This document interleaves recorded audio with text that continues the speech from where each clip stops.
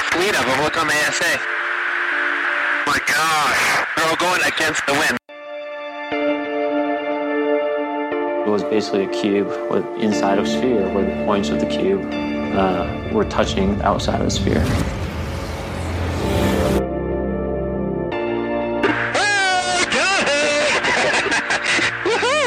Roger. There's troubleshooting.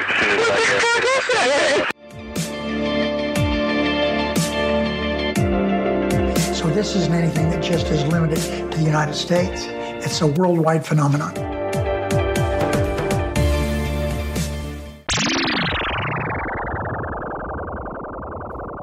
Hi everyone, and welcome back to That UFO podcast. My name is Andy, and we have a breakdown for you with some news updates, a couple of reviews, and anything else that may come up. Dan, welcome back.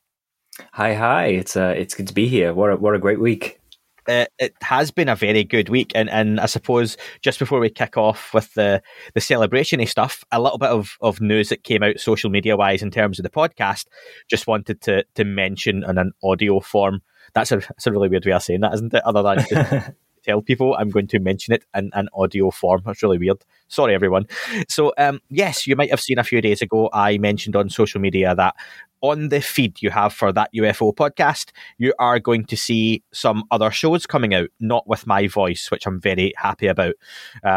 They won't be on any of the paid platforms. These are going to be shows that go out onto the free feeds, and it's just additional content. The first one is Priscilla Stone's Quantum Witch Cafe. Priscilla digs into some areas that we get asked to talk about sometimes on the podcast, don't we, Dan? That we tend just not to go into because it's not our bag, so to speak. Yeah, exactly.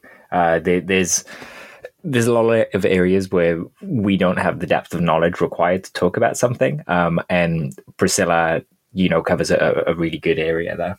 Yeah, the first one that we uploaded was her recent interview with a medium. And that's not, I always think a medium, large, small, but mediumship and medium when it comes to spirituality. And that's just not something we would normally discuss on the podcast. However, it's an area Priscilla is comfortable with and she can relate to her guests with. And that's why I invited Priscilla on to release her stuff. She's got her own channel as well on YouTube. I encourage people to follow Priscilla on social media as well. You can find her. Dan, if you could just find Priscilla's socials for me again. I think it's at quantum_witch with a Y, but if you could check for me. I think it is. But the idea is that you'll hear some content that isn't ours, and it just means more content. Yeah, Dan's telling me it's at quantum_witch, and witch is with a Y, and give Priscilla a follow. You can subscribe to our stuff on YouTube as well, and it's just some additional content. If it's not to your taste or liking, like not all of our interviews are for everyone, there are people who you will skip and whatnot, I'm sure, then great. But otherwise, it's some additional content for free for you on the feeds. As well as that, pretty soon in the next couple of weeks, Dave Partridge and Graham Rendell, colleagues and friends of ours from UAP Media, are starting their own pod as well. That will be released through That UFO podcast. I suppose you can start to think of your That UFO podcast feed as a bit of a network. So I'm just kind of working on that with the content still coming. But if you've heard Dave and Graham speaking on our own shows, or if they've been on someone else's, they have a phenomenal depth of UFO knowledge when it comes to the history, the cases, the detail that they go into is just fascinating. I could invite Dan on and we could sit and say, we're going to discuss the, Roswell or Betty and Barney Hill case, or 1947 East German Foo Fighters appearances, but we'd be struggling with it because it's not our thing again. And as much as people like hearing us talk about stuff, let the experts do it. So you will hear Dave and Graham on their own podcast. It'll be released through That UFO podcast feeds, but they will be very much doing their own show and have their own guests involved as well. And Dan and I will be helping out, I suppose, with the production of that in the background to make sure it's the same quality that you come to expect from our pods as well, Dan, yeah? Yeah, absolutely. And that includes Dan doing some of the graphic design for the logos, and we're going that's implicit. Yeah, obviously, yeah, that's implied. And the same with Priscilla's stuff as well. Just we'll put some logos and some music on it as well, folks. And when I did announce those on socials, we had a lot of great feedback, which is appreciated. Dave and Graham's will be starting in the new year, and we'll get a outward of frequency and scheduling. But Dan, people did ask me, oh, is Dan going to be doing a show as well? Oh, Dan. No, nothing from me. Dan's not allowed. But yes, we can say that Dan will be doing his own pod. Nothing changes in terms of that UFO podcast interviews, the breakdowns, the roundtables, whatever we do still carries on. But you'll have additional content from creators with their own voices, their own tones, and their own areas of expertise. Dan, do you want to say a little bit about what you're going to be doing as much as you can? Yeah, sure. So I'm kind of still exploring the idea fully, but I said to Andy before this podcast started that on a scale of Andy to Priscilla, I exist at about a 5. So my show is going to be kind of off the beaten path of what we usually talk about, but kind of bridging the conversation to the more woo things, I'd say. I think if I had to give an example, when I spoke to Dr. Andrew Gallimore, which if you haven't checked that out, it's a really good conversation, Dan was part of it, on psychedelics, I can get into those conversations at a certain level. I will speak about, the kind of base level, and we'll explore some topics, but I don't have that really inbuilt, ingrained knowledge like Dave or Graham does on the history of the subject to just dig deeper.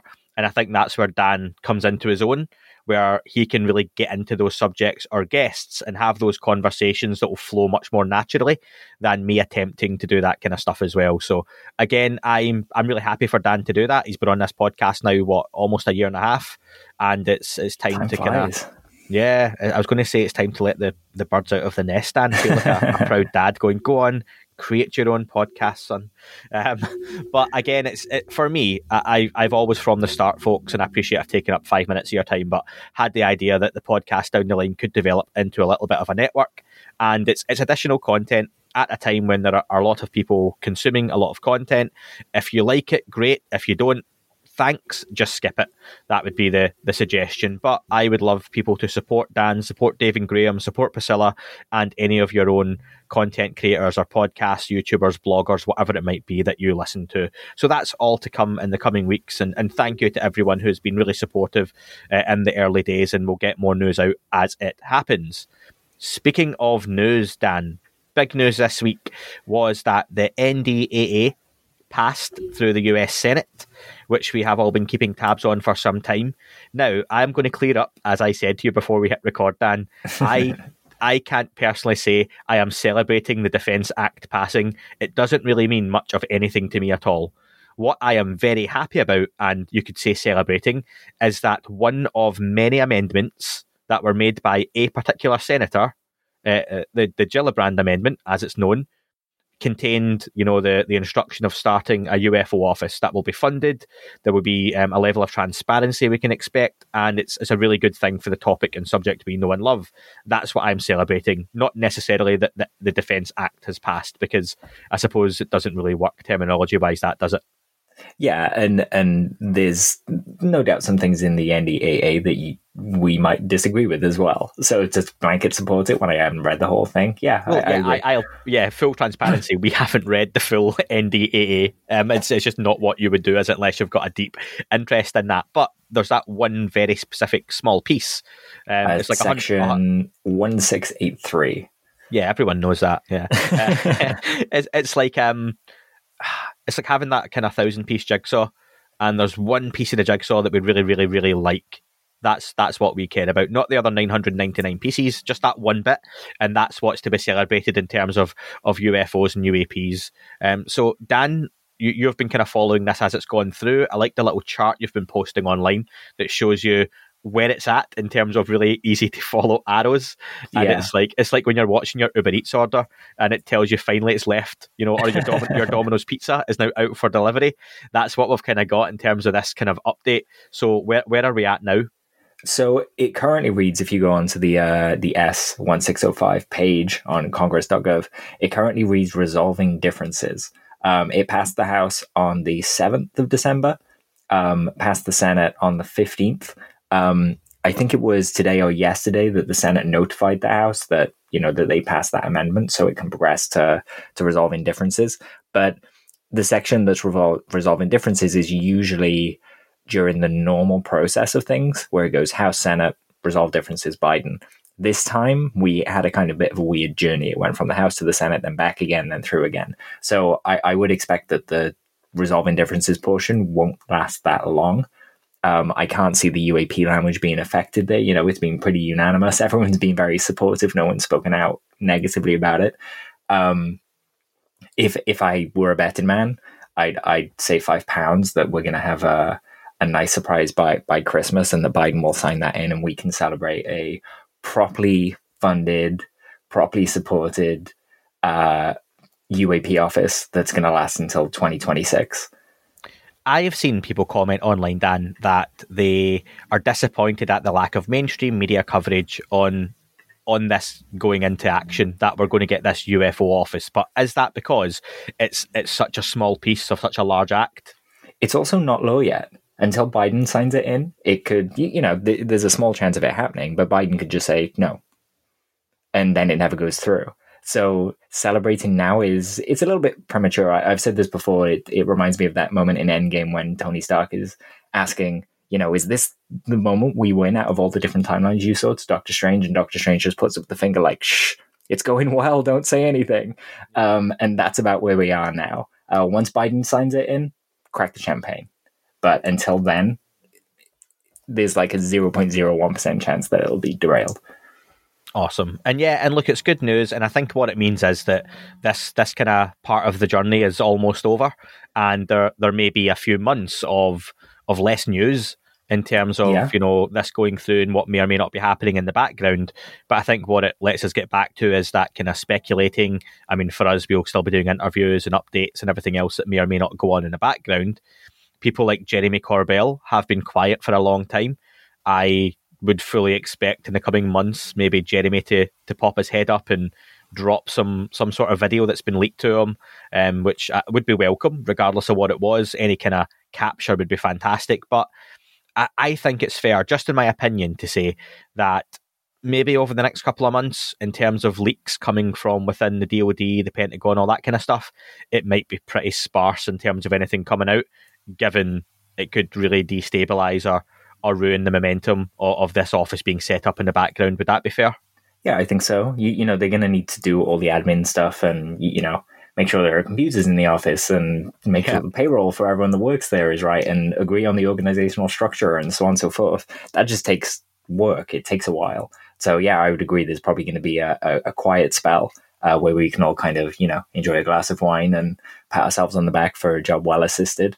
And then it'll be, so when Biden passes into law, or I should say if, not to jinx it, it'll be a 90-day countdown until the first briefing to Congress with a semi-annual report.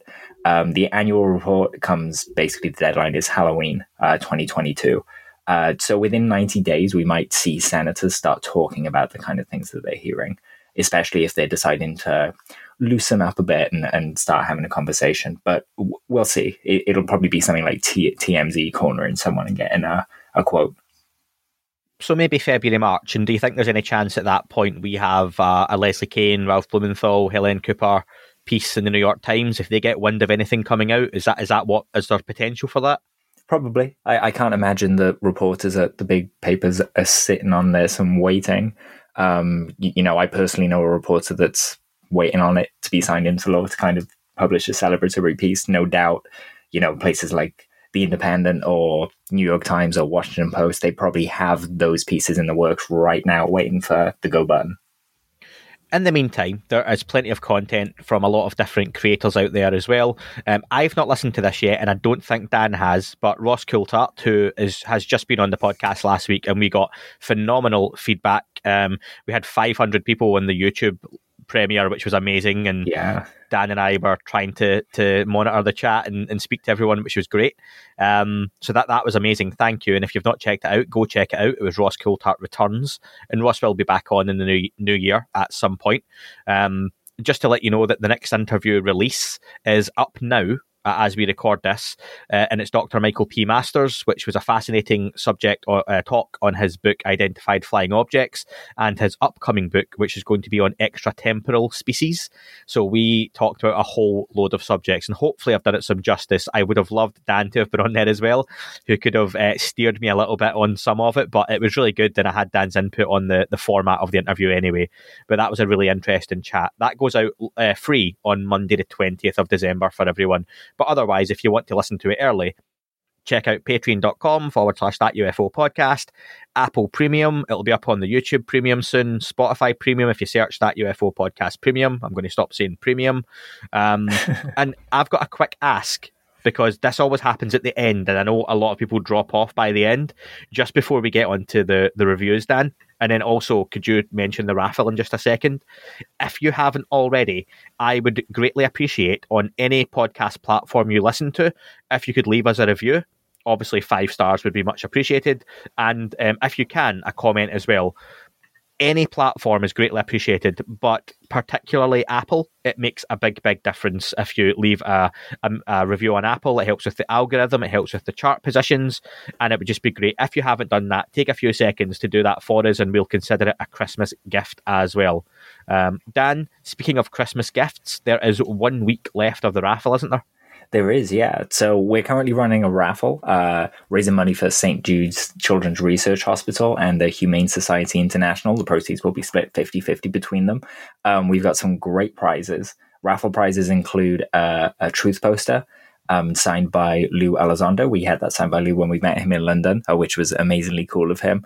Then that comes with a kind of matching NFT that's basically an animated piece of art.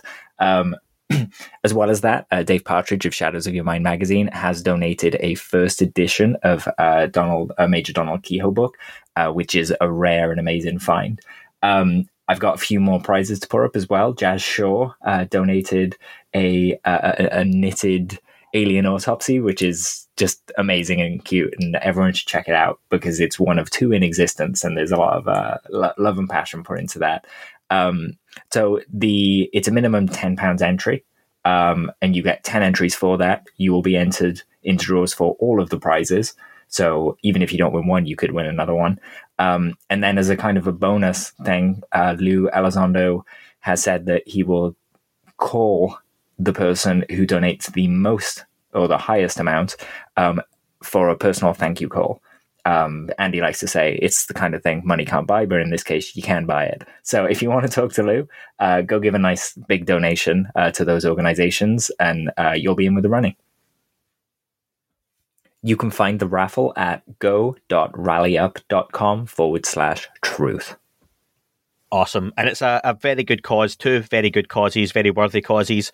I had shared one just, again, we don't like to use the Twitter feeds for anything other than UFO stuff, but just at this time of year, it's nice to give a little something back if you can. And I've just shared a local Northeast charity in England who donate Christmas presents to kids, and they are really, really low this year on donations. And the warehouse was, like, I've got a friend who volunteers there, was really, really empty. Particularly for kids, for kind of older kids as well. So if anyone can, check out the Twitter page, but it's Cash for Kids Northeast if you want to Google it as well. And if you can donate presents directly. You can donate some cash if you want to. I went to the local shop yesterday and spent some money on loads of selection boxes and stuff for babies and various different age groups and stuff as well. So it's just nice if you can to give something back, but it's a tough time of year for everyone. So appreciate that.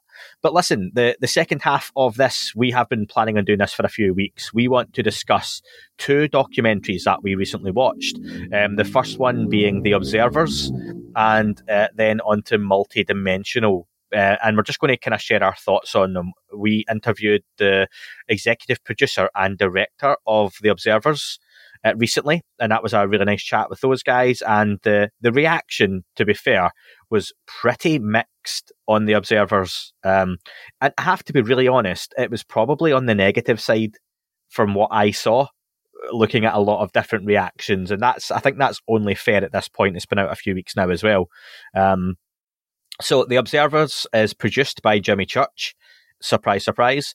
It I want to use the word stars very loosely, but it has John Greenwald, Jimmy Church, Linda Moulton Howe, Richard Dolan, a very fleeting appearance by Lou Elizondo, William Henry, Whitley Strieber, Jesse Ventura, and Deborah Jordan Cobble. I may have missed off one or two other short appearances in there. So, Dan, this documentary, it starts highlighting and recapping the 2017 story. It's got Lou on the scene, the media picking up the story from the New York Times, and what can we say? Then the train falls off the tracks. Yeah. To me, it felt like a few different films in one. Yes. You know, I said that to you earlier, didn't I? That I felt it was two documentaries. There's the first half, the second half, and there's a couple of minutes in the middle where we jump to Jesse Ventura talking about JFK. So we'll try not spoil loads here, folks, but it might have some spoilery stuff. But actually, there's not a whole lot to spoil, because I don't feel this documentary gave you anything at all new.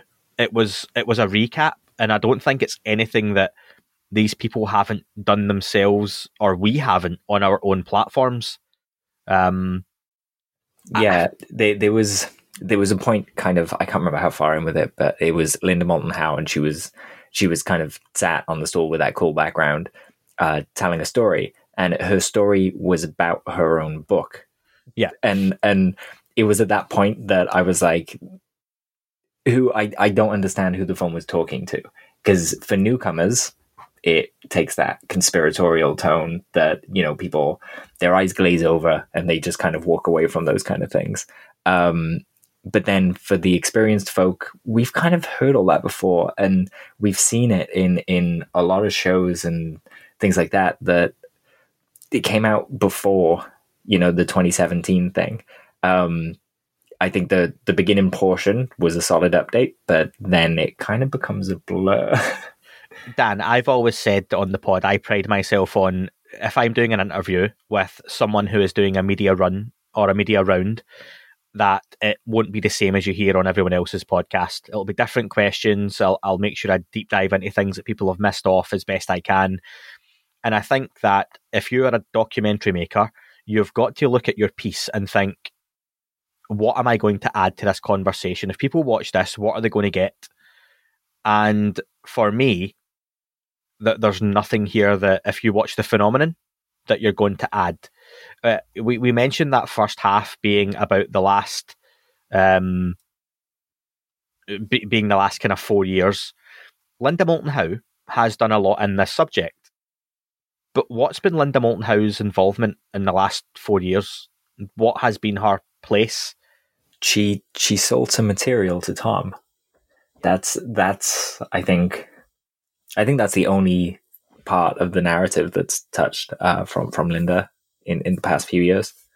Yeah, and it's one of those things where John Greenwald, who has his phenomenal Black Vault site and does some great work when it comes to FOIA, but gets himself involved in a UFO documentary when I don't know if he's the best name for something like this. He just seems to be a name attached through Jimmy Church, no doubt, as well. But he's someone who constantly online likes to stir the pot, like Stephen Greenstreet, who we've interviewed, and I like Stephen, but again, his opinions, he goes back and forward and almost seems to enjoy trolling and very much won't engage in people who don't like their narrative or conversation. And again, John Greenwald being a part of that, I don't know. It was just, I think it was disappointing. It was well produced, it looked nice, but the music that played through the entire thing, and this is something that quite a few people pointed out, the music starts right at the beginning and literally does not stop. It plays for the full piece, and it's really jarring that there just seems to be this ambient music that just plays for an hour and 20 minutes. Yeah, it kind of has this effect of, you know, when you're watching something and you lose interest and then it pulls you back in for a second. When it was pulling me back in, it felt like I was watching a trailer of a documentary as opposed to actually watching the documentary, because it was just pasted with this dramatic music. And just stories as well, you know? I feel like we're past that point now. Yeah, the Linda Moulton Howe stuff, like she mentions early on, there's an internal war over the question of who and when, as to who gets to tell the world that we're not alone, or the USA.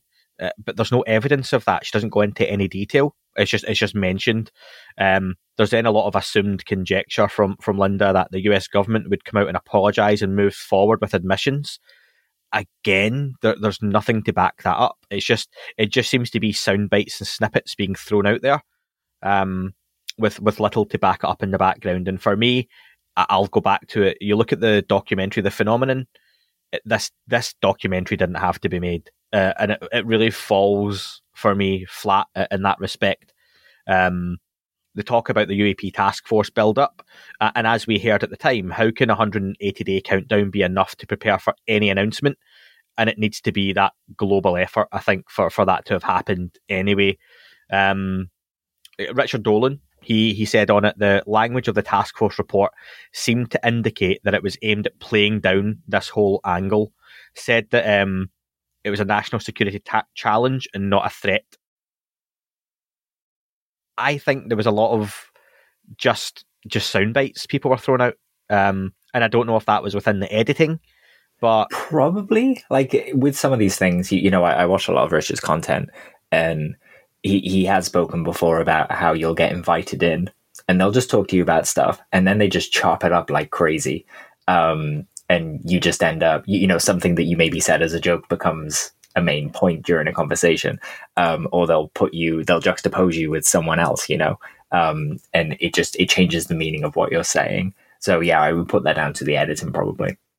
Yeah. So again, it managed to get some big names attached. Lou Elizondo is advertised as being a part of this. That's generous. Lou appears for a minute, and this is purely just my opinion. It felt to me like Lou wasn't going to be a part of this. And I'm going to guess, just because of recent, you know, interviews and stuff he's done for him, Jimmy Church has managed to twist Lou's arm for an appearance, and Lou's done a bit, says nothing he's not said before, speaks very well, and it's enough that they can attach his name to sell this documentary, because he's literally there and he's gone. So that for me is a little bit sneaky, and it was attaching Lou's name, and I imagine they tried to get others. No doubt they approached a Chris Mellon, a Tom DeLonge, you know, a Hal Puthoff, Eric Davis, whoever they may have been, and what they managed to get was essentially just the usual names: Dolan, Linda Moulton Howe, Greenwald's managed to get himself in a few documentaries, and they, unfortunately, and I mean that sincerely, I don't want this to be poor, they don't add anything to the conversation here. Yeah, I'd agree with that. It's not something that I could go out of my way to recommend. I don't necessarily curse the time I spent watching it, just because, you know, everything's informative. But it was more like the UFO documentaries of yesteryear that we kind of moved past, I thought. Yeah. For me, it takes a change in the middle. It was like they didn't have enough for one documentary, so they made two and put it together. Jesse Ventura pops in. I love hearing Jesse Ventura talk wrestling, given I'm a wrestling fan, and especially the old wrestling. But he for a long time has moved into conspiracy theories. He's had his own show on it. It's all very well mapped out. Jesse Ventura's thoughts on various different things. Does Jesse Ventura help with his type of character spread the message of UAP, UFOs in 2021? Probably not. Jesse Ventura's time for this subject was very much in the late 90s, and that's where it should have stayed. It jumps for just a few minutes to the JFK conspiracy, and then all of a sudden we're out of that, and we get into a strange episode of Ancient Aliens almost tagged on to the end. It then gets to Whitley Strieber talking about abductions, the volume of physical evidence. They touch on implants that are removed from abductees, interesting stuff, but it's just totally different to what you've been watching already. And then we end up with Deborah Jordan Cobble sharing a rather harrowing story about an alleged, and I'm saying alleged experiences and potential impregnations and removal of a hybrid baby. And there's zero evidence for this happening. But again, I like I've said before when I've spoken to experiencers, it's their story, okay. But for me, it's just her telling you that this happened, so you have to believe me. And I don't see what place it had on this documentary. Am I being unfair, Dan? No, I don't think so. It's like I said, that usually has to be a reason. You know, who are you trying to convince? And I just don't think they put up much of a fight to convince anyone of anything. It just felt like, here's another documentary with the usual people you're used to. That happened, I guess, you know? I've got a note down here, Dan, that Linda Moulton Howe then goes full Star Wars triple threat, mentioning it's blondes versus greys versus reptilians. And again, that for me, it just goes back to Linda mentioning her book and plugging her material and what she does in terms of the content she produces, which I've listened to some of it myself. Like I've said before, I quite enjoy hearing some of the stories that may or may not be true about, you know, alleged Antarctic bases and all that kind of stuff. But it tends to be Linda talking, you know, secondhand about someone else's experience. That for me, it just goes into the territory of very little evidence, if any, on what may or may not be happening, and goes into the realm of interesting story, but just totally changed the tone of the whole documentary. I've got to say, overall for me, it's one that if it was free and it's on Amazon Prime or Netflix, I would have watched it and went, meh, and not watch it again. If I had paid for it, I would have been extremely disappointed. That's not to say that maybe a couple of pounds or dollars wouldn't have went amiss to support the people who make these things, because clearly a lot of work and effort has gone into it. I just wonder the people involved, I don't feel they put as much effort into this as they might do on their own channels or streams now. Yeah, very, very much business as usual, I'd say. Yeah, and do you know what? Maybe that's a point that with UFO documentaries, do we see far less of them these days because people have their own channels? Like Rich Dolan, Linda Moulton Howe, John Greenwald all have their own mediums to release podcasts, documentaries, YouTube updates there and then. You don't have to wait 3 or 4 months and spend all that extra time to go into it, and you can support your content creators like ourselves and anyone through various different means. So is it more difficult for one of these to get made and actually be of any use? Maybe the phenomenon by James Fox gets less praise than it deserves in that respect, that he managed to make something so fantastic and actually move the conversation forward that it became the linchpin for that's the standard bearer. What documentary? The Phenomenon by James Fox. Go watch that. Yeah, 100%. The Phenomenon is super easy to recommend because it's a great primer for people that don't know this subject. It leaves you with a lot of questions, but it gives you a lot to hold on to. No one's coming away from that going, there's no proof of this. They're coming away going, oh wow, there's a lot more proof than I thought there was of this. James put that together in a really incredible way and made it look like he'd had a lot of money to do it, which is why I guess it took him so long, right? Yeah. So that's The Observers. Like we said, our honest opinion. If you've watched it, share your opinion with us, what you think.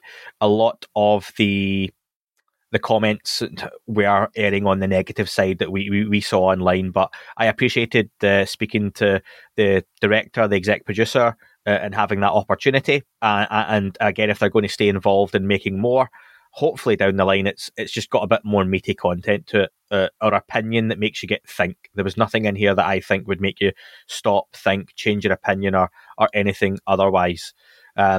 Moving on, there was another one. Dan, I'll share the funny story as to what happened with me watching. So I was sent the Observer's screener, very luckily, early on to review. And I was also sent Multidimensional. I didn't realise until I was 40 minutes into Multidimensional that it wasn't The Observers, because I didn't realise they were sending me 2 separate documentaries. I must have missed the opening, and I was really confused as to why it had just been Peter Maxwell Slattery, Mary Rodwell, Jason Gleaves, and a few others. And I was like, where's Jimmy Church and Lou and Dolan and Linda Moulton Howe? And the production value isn't as much as the Observer's has either. And then I realised, oh, wait a minute. And I checked my emails and it was a totally different documentary. So I kind of watched half of this by mistake, but I still took notes.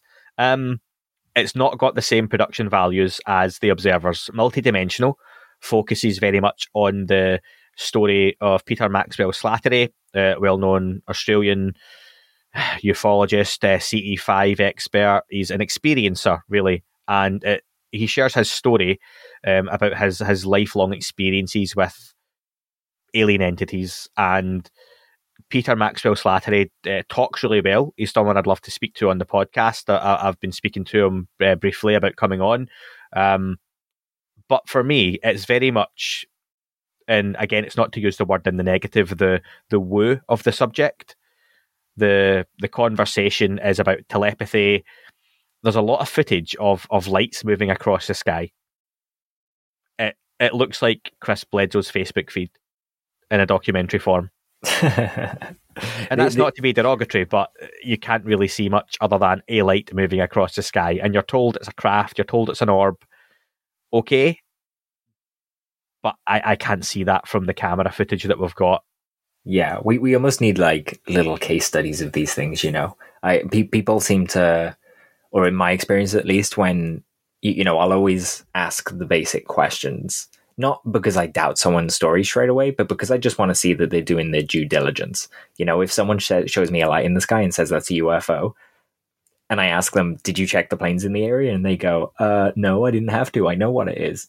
Then you can take it with a pinch of salt, right? Whereas if someone has some details and they're like, no, I checked it, look, there was nothing there, it just moves it up in the credibility a bit for me. So I think it would have gone a long way here to just have those kinds of things. You know, NARCAP provides an excellent template for kind of following in investigating these UFO claims in that way. So people should be following it. Sometimes I think what you need, and what I would have liked to have seen in both the Observers and Multidimensional, is just that other opinion, that other point of view, and just not hold people accountable, but just ask some difficult questions and let's hear the other side of the arguments. Something I think we try to do in this podcast. Peter talks about all the craft he's seen. He talks about 7-foot blue liquid aliens being projected from blue orbs. He talks about being taken to angelic realms with no stars. But there's zero evidence of any of this other than Peter being gracious to tell his story. But there's nothing to back it up. And, you know, Mary Rodwell is someone, again, who should be coming on the podcast. I've had to reschedule due to me having COVID. But again, I've got a lot of stuff I'd love to talk to Mary about. She shares her thoughts and feelings about counselling experiencers, talks about human consciousness, people like Nikola Tesla and others having these downloads. But again, it's just all seems to be that everything is definitely 100% alien, experiencers, different realms, angelic, where at what point is someone lying or making stuff up, or is someone suffering some form of trauma? You know, where is the due diligence in any of that? As you say, at what point do you say this is genuine, this isn't? Because there are aspects of this whole subject which can be damaging to the credibility of it. Not that you can't talk about this kind of stuff, but I know, Dan, we've joked about this in the past, but when people talk about love and light and star seeds and star beings, and it's something I really struggle with personally. Well, it's language that you need to kind of be initiated in first, right? Before you're comfortable with it. And calling something a starseed, you know, if you said to me, oh, you know, Dan, humanity comes from molecules that were on a meteor and it hit Earth and we grew from that, and thus you're a seed from the stars. Cool, I get that context. But just kind of using the terms like starseed and things like that, and to just mean, you know, we're almost hybrids of these beings, and it usually goes into reptilians and kind of, you know, the so-and-so from Pleiades. Can I just mention on that, Dan? Yeah. You mentioned like so-and-so being from Pleiades or Orion beings. That's the name that we gave to these star systems, isn't it? Yes. Yeah. So it's just fantastic that they also use those same names. And if you look at those star systems as well, I actually find it really fascinating because that's the shape we see from where we are. they don't make that shape in the sky. If you flew there, you would come across the bottom left foot of Orion first, and then you'd see the rest of the shape kind of distorted in front of you because it just looks different from where you are now. Absolutely. Like, the further you get into the Milky Way, the more different it looks, and you have that. Yeah, that's it. You're absolutely spot on, Dan, with the way that would look as well. So, and that's not to downplay that and say that's the reason it's not true, but I think there's a real lack of evidence. The multidimensional for me is if you really do enjoy hearing about experiencers, the idea of, dreams being a huge aspect of this human consciousness, and if you enjoy hearing about various different realms, angels, angelic beings, then this is something I think you might enjoy. There's, again, the idea of love and light is talked about quite a bit. And I mentioned, in my notes, Dan, what about abductions and people having terrifying traumatic experiences? Because this is one of those things, like Stephen Greer does quite often. It totally negates any negativity in this subject, which you have to discuss. What if you don't want to be abducted, either physically or non-physically, whether in your dreams or not? Then that can be a harrowing experience for people. And not everyone claims that any abduction has been entirely positive and have had this overwhelming feeling of calm wash over them. There's plenty of people who haven't had good experiences. So you have to take that into the conversation. And it doesn't do that in this documentary either for me. No. It made me think of Witness of Another World. I don't even remember that one. That came out a year or so back. And that was a really gorgeous documentary that it was about an experience someone had, but it didn't focus entirely on the experience. It was all about how he carried that forward in his life and how it changed him. And I thought that was real interesting because not only does it make it easier to relate to, instead of just seeing these, hollow CG recreations and being asked to suspend your disbelief, you can actually see this deep, heavy effect that whatever the event was, it had on this person. And it leads them to some real interesting places, and seeing them reflect with a little bit of skepticism goes a long way, I thought. Yeah. And Jason Gleaves was the third guest I had on the podcast, and he's featured throughout, which was great to see. And Jason is good with his analysing of footage and stuff, but there was one where he reviews a couple of bits of footage and talks about it being legitimate footage of an alien entity. The first was very spurious and it's extremely poor detail that you can't make out. And the second looks like a face, but could be anything. Is it pareidolia or whatever it is again? Yeah, that's right. That before, yeah. Kind of just seeing shapes and things, yeah. Like Jesus on the and for me, it was like, it could be, but it could be something else. So it struggled for me to find its place in showing a balanced view of the subject. Professor Gary Nolan, Dr. Colm Kelleher recently have talked about people dying or being severely injured, getting rare cancers from contact with some of these objects, beings, orbs. None of that is talked about in this documentary. It's very much for me a slightly poorer version of what Stephen Greer produces. Yeah, sure, I can see that. that. So again, I hate to sound like we've just ragged on two documentaries, but people have asked us about both of them. For me, they're both, if they're free and you're interested in either of those kind of directions, then okay, yeah, check them out. But it's not something I would be happy paying for. And they both leave for me a lot of questions that would have made them much more balanced documentaries had those been explored and answered. Yeah, your for thoughts, sure. Dan? They, like you said, this is for people who are into just listening to experiences. But in a way, I felt like the stories in the film are better served by listening to interviews with these people, rather than being edited along a narrative. So I'd probably recommend that people go listen to interviews with, Peter Maxwell Slattery and Mary Rodwell, and people like that, to just get the information from the source without any of the need to make it dramatic for a movie. Absolutely. Well, listen, Dan, that is pretty much us done for this breakdown. Thank you for folks for checking us out. Dan, again, what are the details of the raffle for people who want to get involved? So you can find that at go.rallyup.com/truth. Awesome. And again, folks, thank you very much for listening. We are almost at the year's end. The next interview up, like I say, is Dr. Michael P. Masters. Really interesting one. Check that one out. Next week, we have Frank Milburn will be the guest on the podcast as well. Oh, and something I forgot to mention, and we'll just drop it in at the end here. As of now, we won't be doing any more shows on KGRA. It's nothing, devious or anything on either end. It's just with the podcast, with the YouTube channel, we're putting a lot of work and effort into that, and we just don't have the time at the minute to do the extra show and everything else. So KGRA were really gracious, and I let Bill over there know that we weren't going to be doing that for the foreseeable future anyway. Thanks for the opportunity. It's been wonderful being a part of that. They've got some great stuff on there. But going forward, we'll just be concentrating on the podcast, the audio, and also the YouTube channel itself and getting the content out there. But there will still be those YouTube videos, and hopefully we're going to do one in the next week as well, Dan, yeah?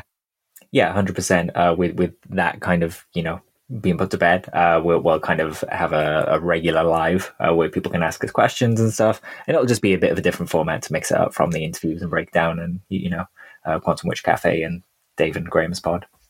Absolutely. In the next couple of weeks, as we've got the holidays, I hope everyone has a great time.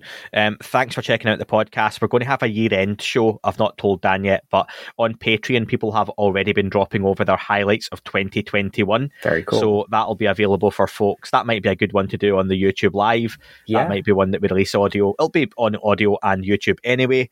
And like I say, guest-wise, we are rearranging with Diana Pasulka as well.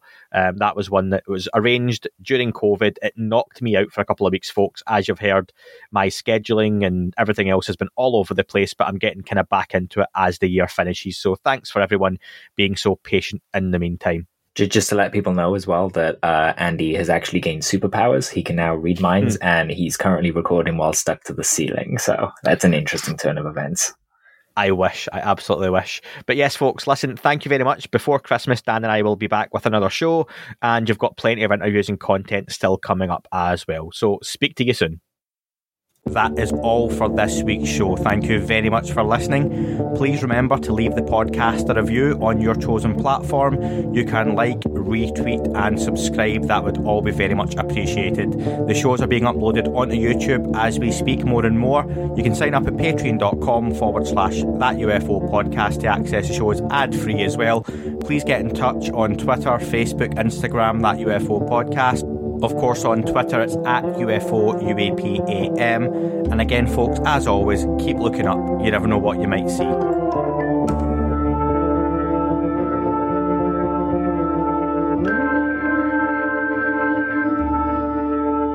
It wasn't a tic-tac and not quite a saucer, more like a hubcap designed by Chaucer, a little Baroque and quite steampunk, like Alice was playing bass for the Parliament of Folk. The little fucker hovered right outside of my window, and when I shut out the screen, he made it an issue. I don't think he expected me to see his ass, but I'd had some champagne and smoked a little grass.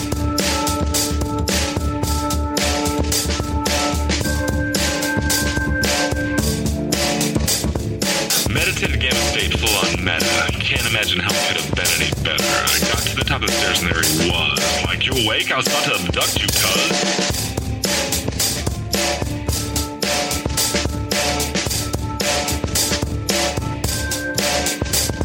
I jumped back and nearly kissed myself, and I climbed out the window after the elf, and I woke up in my bed and there was something on my head and everything was weird and everything was red. And I called out to my boys. They thought this was noise. They thought it was a dream. They thought it was my toys. They thought it was my problems, and they think I should seek therapy, and I don't know what to do because it doesn't really scare me.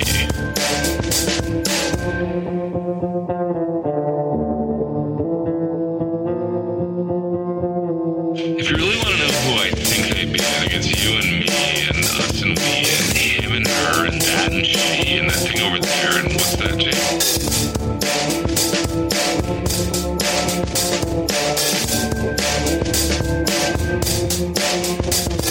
But if we're being serious, open your mind, consider your heart, consider time, consider your space, consider your lies, consider your life, consider your eyes.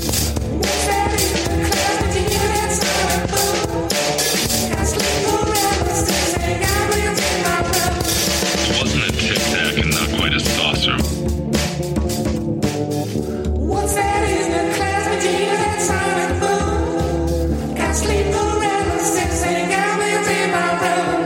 It wasn't a tic-tac and not quite a saucer.